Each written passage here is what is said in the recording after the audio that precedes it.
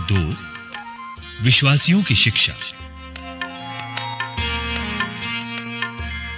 तुम ऐसी शिक्षा दो जो सही धर्म सिद्धांत के अनुकूल हो। वृद्धों को समझाओ कि उन्हें संयमी, गंभीर एवं समझदार होना चाहिए और विश्वास, भ्रातृप्रेम एवं धैर्य में परिपक्व। इसी प्रकार वृद्धाओं का आचरण प्रभु भक्तों के अनुरूप हो।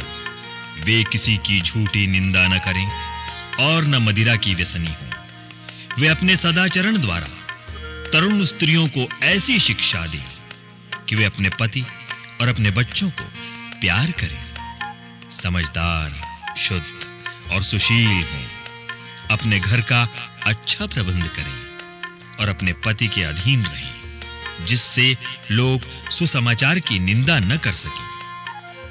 नवयुवकों को समझाओ कि वे सब बातों में संयम से रहें और तुम स्वयं उन्हें अच्छा उदाहरण दो।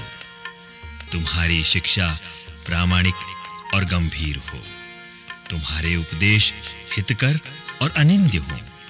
इस प्रकार विरोधी किसी भी बात के विषय में हमारी निंदा न कर सकने के कारण लज्जित होगा। दासों को समझाओ कि वे सब बातों में अपने स्वामियों के अधीन रहें, आपत्ति किए बिना उनकी आज्ञाएं मानें और चोरी नहीं करें, बल्कि पूर्ण रूप से ईमानदार बने रहें।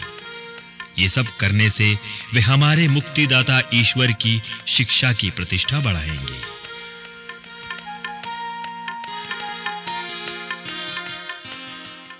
संयम, न्याय तथा भक्ति का जीवन।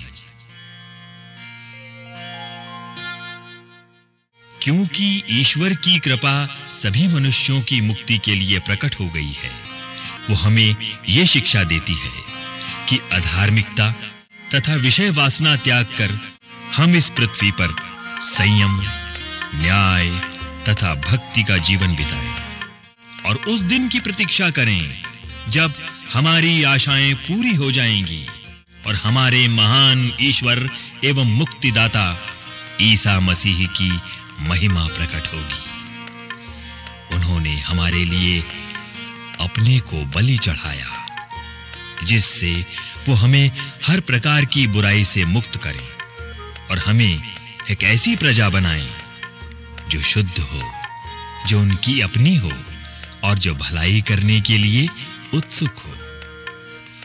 तुम इन बातों की शिक्षा देते हुए उपदेश दिया करो और अधिकार पूर्वक लोगों को समझाओ। कोई तुम्हारा तिरस्कार नहीं करे।